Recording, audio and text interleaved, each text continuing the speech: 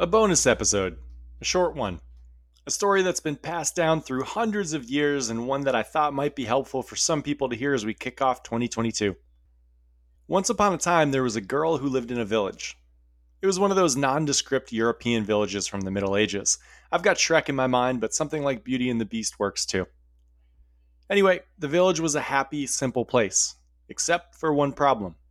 They had a monster. The monster lived on the mountain that overlooked the town.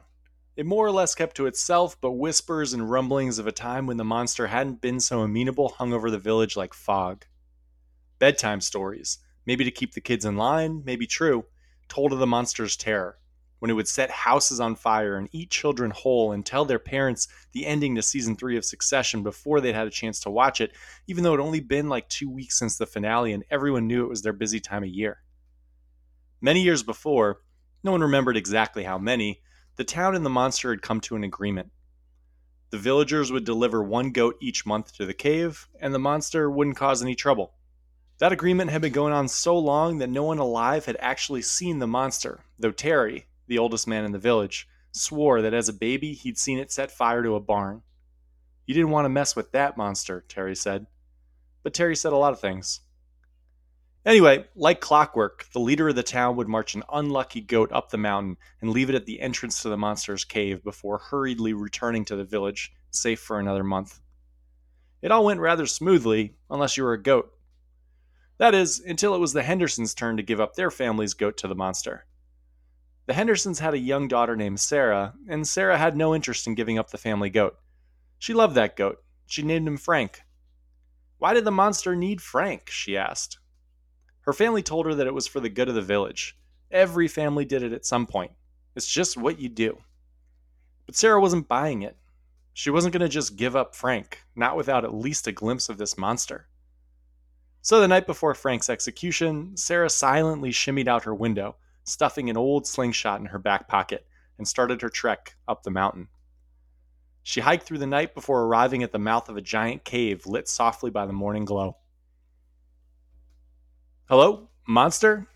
She aimed her slingshot at the mouth of the cave, hands shaking but ready. Hey, monster, she said a little stronger. I've thought it over and you're not getting Frank. She was surprised at how loud and forceful her voice was, but she heard nothing in return. After a few minutes of silence, a voice came out from the darkness. Now, I'm not going to do the voice, but imagine it's creaky and crackly and one that hasn't really been used in a long time. Who's Frank? Well, Frank is my goat, Sarah said, and you can't have him. A few beats of silence, then the crackly voice. All right, if that's what you want. This was unexpected, like the conclusion of Succession Season 3, assuming it hadn't been spoiled for you. It is what I want, Sarah replied, still surprised. Okay, please leave now then, the monster croaked. Leave? Sarah couldn't believe it. This meeting was way stranger than she'd imagined it would be. Just to be clear, she said, you will not be getting any goat tomorrow, and you will not be terrorizing my village because of it. You know what? You're never going to get another goat from us again. The monster took a moment to consider. Yes, okay, that's fine. Please leave then. I'm very busy. Busy? For some reason, this infuriated Sarah. You're busy? She said. You've been terrorizing our village for years. You've taken our family goats. You're horrible. As Sarah finished her tirade, a shape started to emerge from the cave. The outline of the monster, blurry at first, then clear. The monster stepped out into the morning sun. He looked tired and annoyed. Kind of like Danny DeVito from that show It's Always Sunny in Philadelphia. She hadn't seen it, but she had been told it was like a darker Seinfeld, which honestly didn't sound all that appealing. Kind of like this monster. Yes, busy, he croaked. You all have been working me to the bone. You bring a goat each month, non-stop. Do you know how many goats I've got out back? Do you know how much food those things eat? I know my job is to care for your goats, but this is getting ridiculous. If you don't want to be another statistic in the Great Resignation, you better start treating me better. The monster continued as Sarah stood, stunned. I don't want to seem ungrateful, but it's just a lot of goats. I appreciate you letting me live here and everything, but... Sarah interjected. Letting you live here? Yes, the deal you've had with my family for generations. We take care of all your freaking goats. You let us live on the mountain.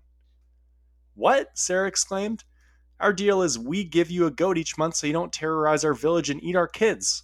Sarah was screaming now. She couldn't believe what she was hearing. The monster looked confused.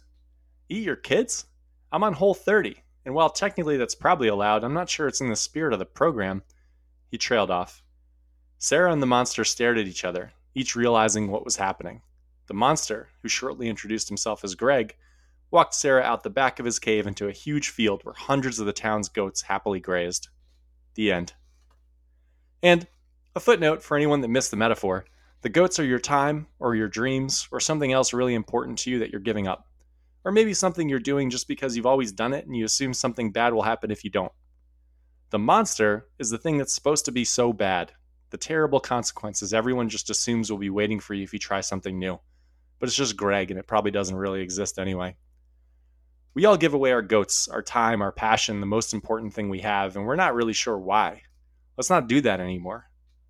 Also, please stop spoiling Succession for me. I'm still on season 2 and I'm taking my time. I don't have to rush through it. Let me live my peace.